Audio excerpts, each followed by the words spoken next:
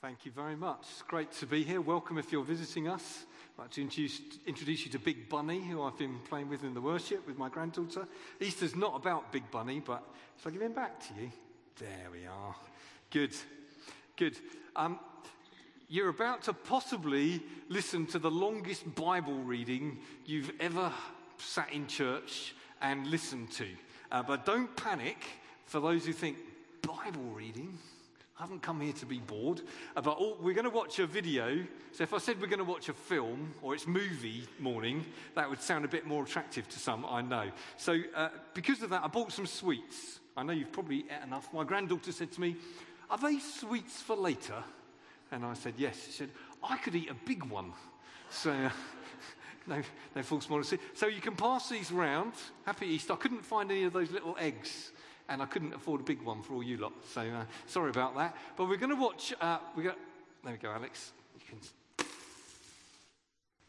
We're going to watch some extracts from what's called the Jesus movie, and they're all the resurrection appearances of Jesus from the Gospel of Matthew, Mark, Luke, and John, and it's sort of a compilation of those. It's a few years old, the film, so you'll forgive it that.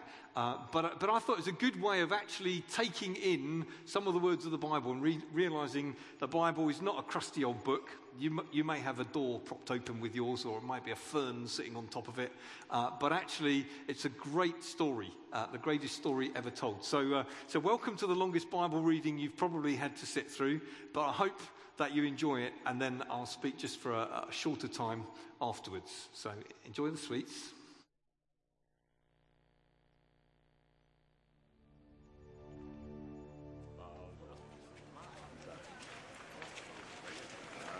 After this, Joseph, who was from the town of Arimathea, asked Pilate if he could take Jesus' body.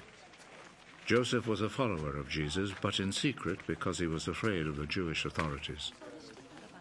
Pilate told him he could have the body, so Joseph went and took it away. Nicodemus, who at first had gone to see Jesus at night, went with Joseph, taking with him about 100 pounds of spices, a mixture of myrrh and aloes. The two men took Jesus' body and wrapped it in linen cloths with the spices, according to the Jewish custom of preparing a body for burial. There was a garden in the place where Jesus had been put to death, and in it there was a new tomb where no one had ever been buried. Since it was the day before the Sabbath, and because the tomb was close by, they placed Jesus' body there. Early on Sunday morning, while it was still dark, Mary Magdalene went to the tomb and saw that the stone had been taken away from the entrance. She went running to Simon Peter and the other disciple whom Jesus loved.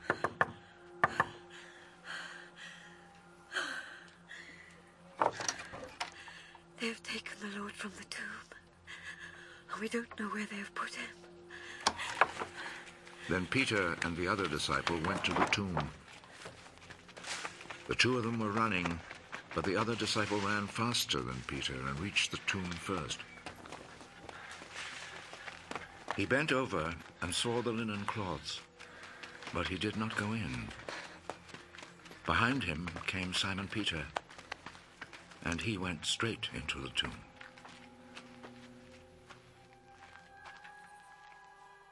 He saw the linen cloths lying there, and the cloth which had been around Jesus' head. It was not lying with the linen cloths, but was rolled up by itself. Then the other disciple, who had reached the tomb first, also went in. He saw and believed. They still did not understand the scripture which said that he must rise from death. Then the disciples went back home. Mary stood crying outside the tomb. While she was still crying, she bent over and looked in the tomb.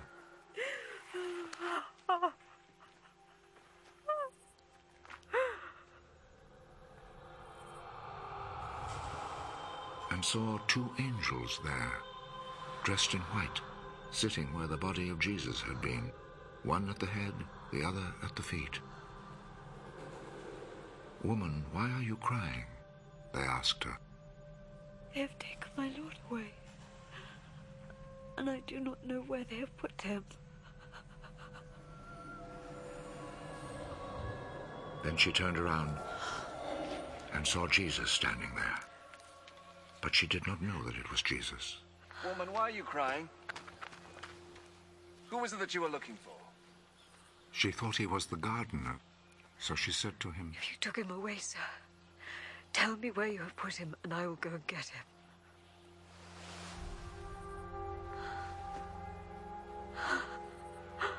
Mary. She turned toward him and said in Hebrew, Rabboni. this means teacher. Do not hold on to me, because I have not yet gone back up to the Father. But go to my brothers and tell them, I am returning to him who is my Father and their Father, my God and their God. So Mary Magdalene went and told the disciples that she had seen the Lord, and related to them what he had told her. It was late that Sunday evening, and the disciples were gathered together behind locked doors because they were afraid of the Jewish authorities. Then Jesus came, stood among them. Peace be with you. After saying this, he showed them his hands and his side.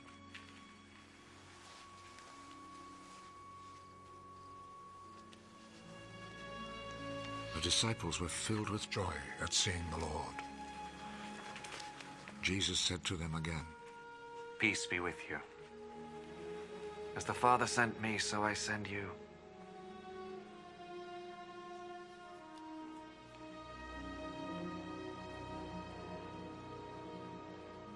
Then he breathed on them.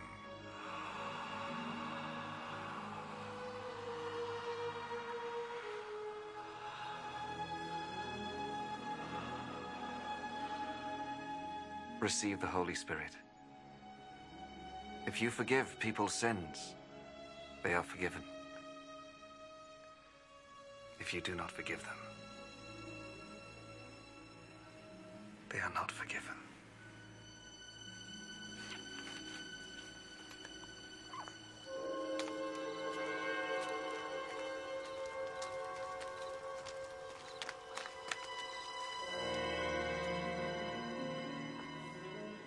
One of the 12 disciples, Thomas, called the twin, was not with them when Jesus came. So the other disciples told him, We have seen the Lord. Unless I see the scars of the nails in his hands, and put my finger on those scars, and my hand in his side, I will not believe.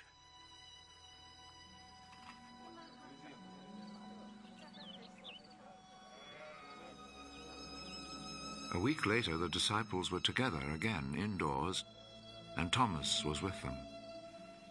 The doors were locked, but Jesus came and stood among them. Peace be with you. Put your finger here and look at my hands. Then reach out your hand and put it in my side. Stop your doubting and believe. My Lord and my God.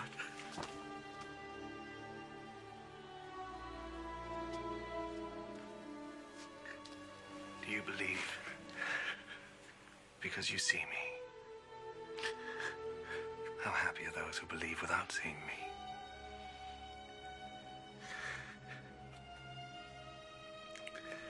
In his disciples' presence, Jesus performed many other miracles which are not written down in this book. But these have been written in order that you may believe that Jesus is the Messiah, the Son of God, and that through your faith in him you may have life. After this, Jesus appeared once more to his disciples at Lake Tiberias. This is how it happened.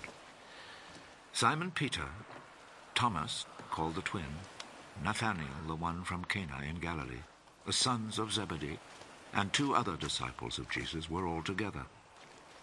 Simon Peter said to the others, I'm going fishing. "We will come with you," they told him.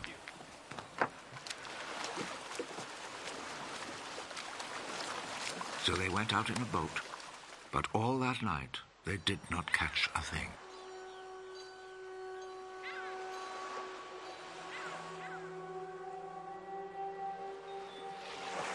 As the sun was rising, Jesus stood at the water's edge. But the disciples did not know that it was Jesus. Young men, haven't you caught anything? Not a thing! Throw your net out on the right side of the boat, and you will catch some.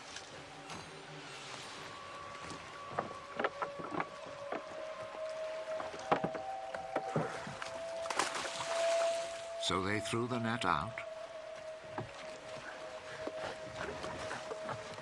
and could not pull it back in because they had caught so many fish.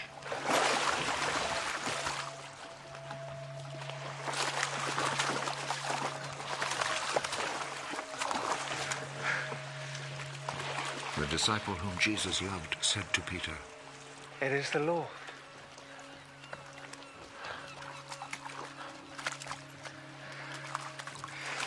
When Peter heard that it was the Lord, he wrapped his outer garment around him, for he had taken his clothes off, and jumped into the water.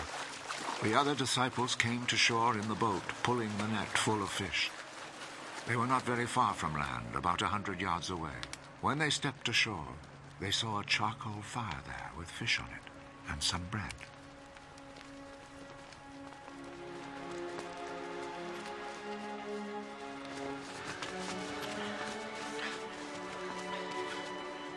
Bring some of the fish you've just caught. Simon Peter went aboard and dragged the net ashore full of big fish, 153 in all. Even though there were so many, still the net did not tear. Come and eat. None of the disciples dared ask him, "Who are you?" because they knew it was the Lord.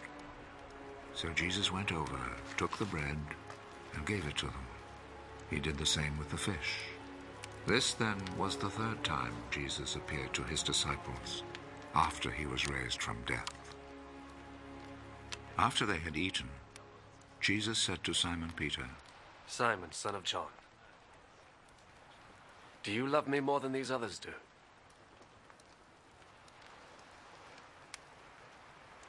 Yes, Lord. You know that I love you. Take care of my lambs. A 2nd time, Jesus said to him, Simon, son of John, do you love me? Yes, Lord. You know that I love you. Take care of my sheep. A 3rd time, Jesus said, Simon, son of John, do you love me?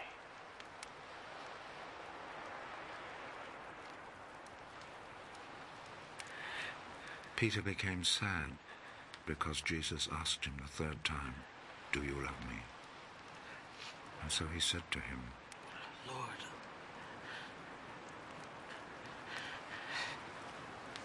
you know everything. You know that I love you.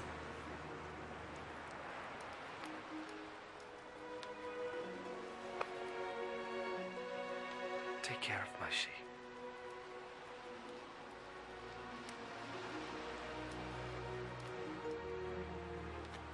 I am telling you the truth. When you were young, you used to get ready and go anywhere you wanted to.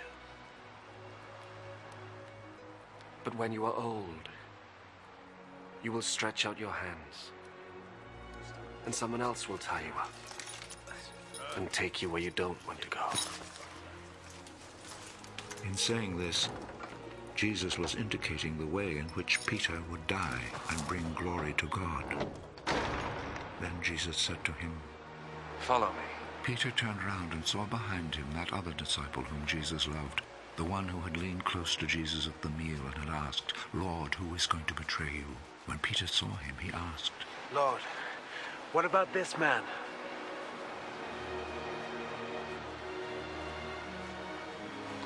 If I want him to live until I come, what is that to you? Follow me. So a report spread among the followers of Jesus that this disciple would not die. But Jesus did not say he would not die. He said, if I want him to live until I come, what is that to you? He is the disciple who spoke of these things, the one who also wrote them down. And we know that what he said is true. Now there are many other things that Jesus did. If they were all written down one by one, I suppose that the whole world could not hold the books that would be written.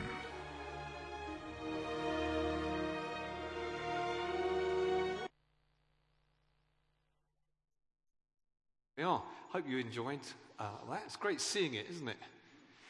Well, 3 people think it is anyway. That's really good. I think it's great. And sometimes you can read the Bible, if you do read the Bible, and just thread the words through your eyes. But seeing it really strikes you. Maybe different things will have struck different ones of us. The tender way Jesus spoke to Mary by name, perhaps, for some of us. I'm a Thomas by name and sometimes by nature.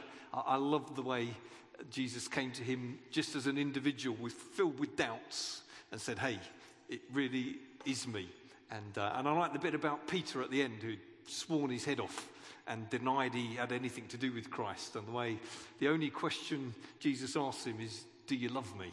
Not what about this and what about that, but just, do you love me? So we could talk a lot about lots of those stories, but I don't want to talk for too long. They're just the eyewitness reports recorded in the 4 Gospels in the Bible, in the New Testament, Matthew, Mark, Luke and John. And they've got a sort of ring of truth. I love the way they even could tell you how many fish they caught that day, because they'd have to report that and pay tax on it. Just the little details are sort of fun, really. But I want to talk more about the implications. This being so what? Because of this, we can know whatever. And I just want to give 4 things that, because of the Easter story, we can know. And the first one of this, because of the Easter story, we can know that Jesus is God.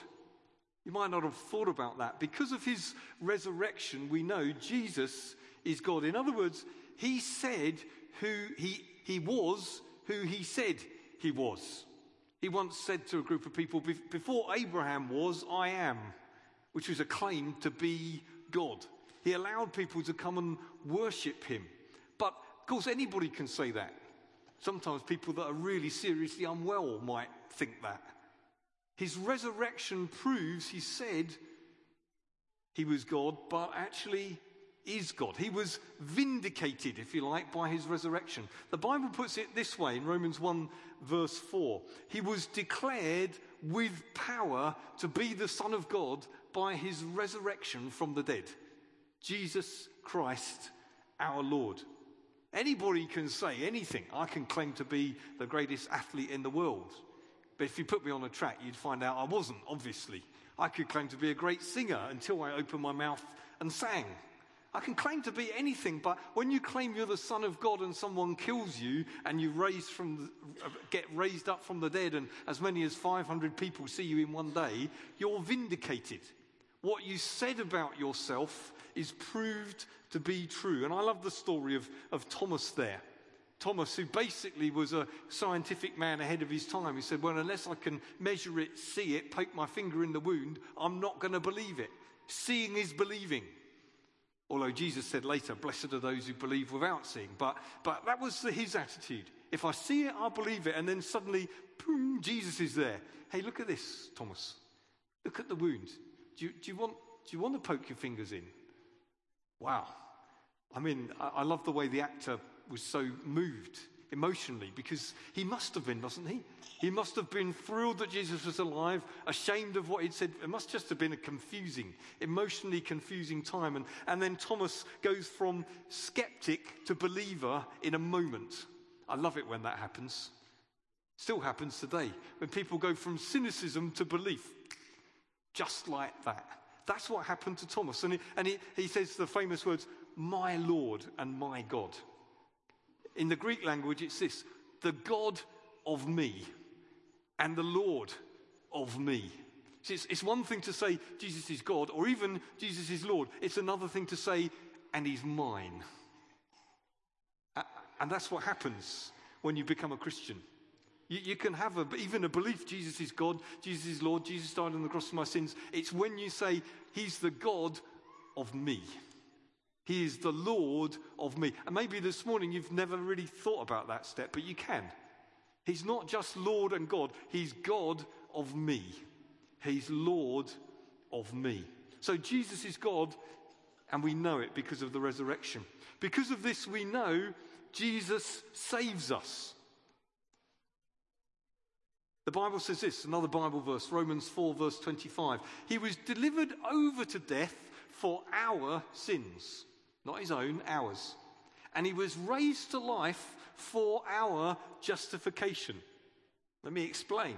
His death was for, or in the place of, or because of our sins. He didn't die because of his own criminality. He died because of mine and yours and humanity's. He was delivered over to death in the place of, to take our sins, our failures, our rubbish. And he was raised to life for our justification. What's justification? It's when you're declared not guilty. It's when you're acquitted. He was delivered over to death in the place of our sin. He was raised to life to show you and I could be acquitted. We could be declared not guilty. His resurrection proves that the offering he made was acceptable. The offering he made in the place of you and me was acceptable to God, and God raised him from the dead. That's how any one of us can be declared not guilty this Easter Sunday morning. He gives us his righteousness as a gift. Anybody remember that terrible children's program, Swap Shop? So wave your hand, just encourage me. It's rubbish, wasn't it? Noel Edmonds. He hasn't changed. I think he's been preserved in some sort of plastic. He just looks the same, doesn't he? It's gone slightly grayer. But anyway, leaving that aside, Swap Shop used to be, for those who are too young to know what I'm on about, it was a Saturday morning, first ever colour telly programme. Woo! On kids, colour. Oh, so exciting. Anyway, you used to be able to phone in and offer some bit of old tat that you got left over. Like, the Colditz board game that you were given at Christmas 3 years ago that you'd never opened because the rules looked really complicated.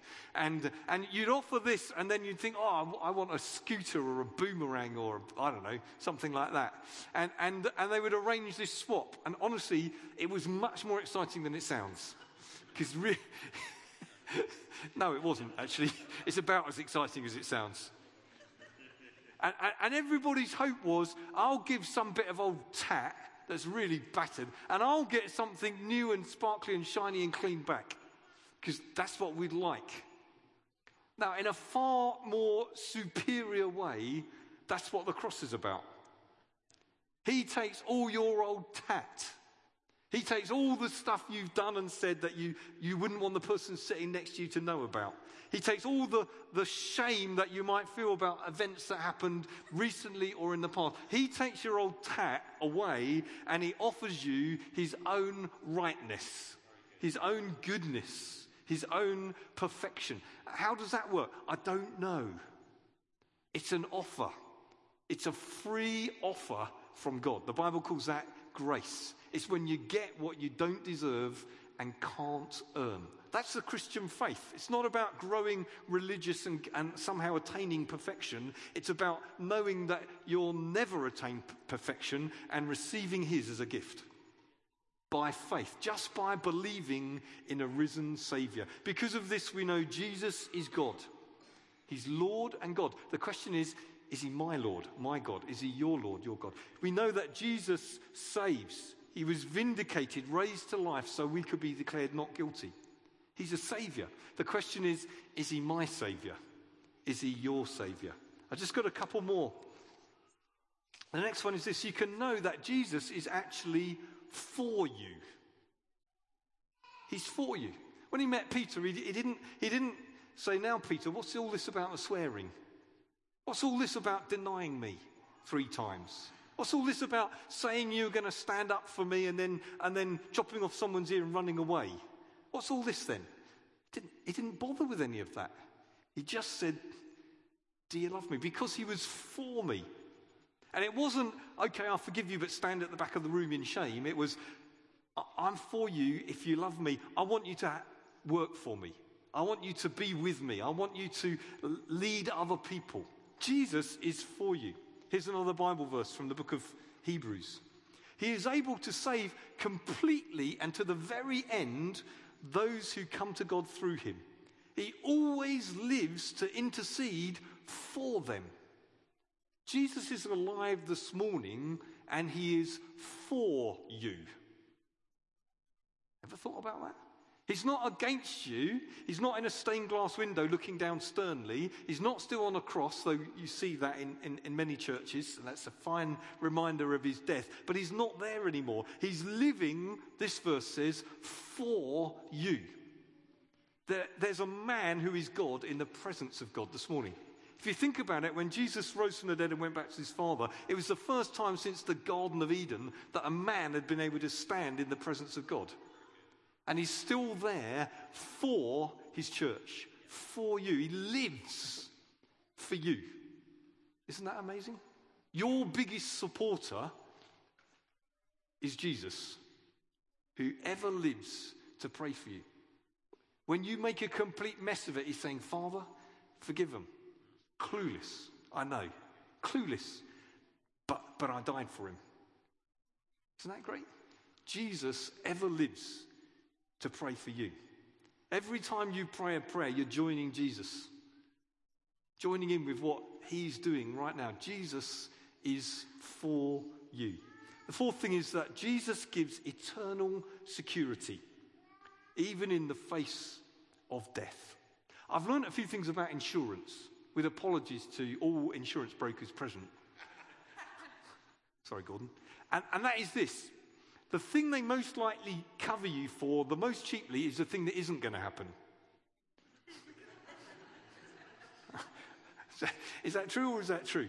If it's likely to happen, it'll be very expensive, or they say, oh, we can't cover you for that. That's just life, really. And if you've had an accident, then of course the price will go up even more because it's more likely to happen again. That's just, what about eternal things? What about not only the uncertainties of this life, but the questions that lie at the end of this life or beyond this life? Jesus' resurrection brings to us eternal security. 1 Corinthians 15's got this verse. I'll commend it to you. But Christ has indeed been raised from the dead, the first fruits of those who have died. What's the first fruit? Well, it's the first bit that ripens. It's the first apple on the tree that ripens. It's the first raspberry. It's the first potato that you dig up. It's the first bit of wheat that starts to turn golden. What the writer is saying is Jesus' resurrection is the first representative bit of a huge harvest of men and women from every tribe and tongue and nation that will be themselves raised from the dead. Now, that's a bit of insurance you can't afford to do without, isn't it? To have a hope that's not just for this life. It's not just pie in the sky when you die either. It's steak on the plate while you wait and pie in the sky when you die. It's both. But that's a bit of hope that men and women often live their whole lives without. And I just want to say I've lost a couple of friends this last year. And I just want to say, if you don't know a saviour that guarantees you his company in this life, his forgiveness for everything you've done, and hope that takes you beyond this life, you're silly. It's a stupid... Why? Why would you not have a saviour? Why? So I just want to commend Jesus to you. He's my hope. He's my biggest supporter. God only knows why, and I mean that quite literally. He's my saviour. He's my Lord, and he's my God. The question is he yours? It's just a simple question. I'm not going to prolong that. Let me leave you with the last Bible verse before we sing one of our Easter songs again. You see, some people think Christianity is so complicated, but really it's as complicated as you make it, really. It's quite simple. You say, well, how do you become a Christian? What is a Christian anyway? Let me give you another Bible verse. Romans 10, verse 9. If you declare with your mouth, Jesus is Lord. In other words, Jesus is God. And believe in your heart God raised him from the dead, you will be saved. That's not a great long doctrinal statement. We could get complicated and do all that, but we won't. If you declare with your mouth Jesus is Lord and believe in your heart God raised him from the dead, you will be saved. I'd love to pray while the musicians come back, if that's okay. And let's just bow our heads in prayer. I want to pray a prayer that you might pray if you wanted to become a Christian. If you wanted to say, hey, I want this Lord to be my Lord, this Saviour to be my Saviour. You can join in if you want, and if you do, tell someone that you came with, because they'd be delighted to know that. Let's pray together. Let's bow our heads and pray.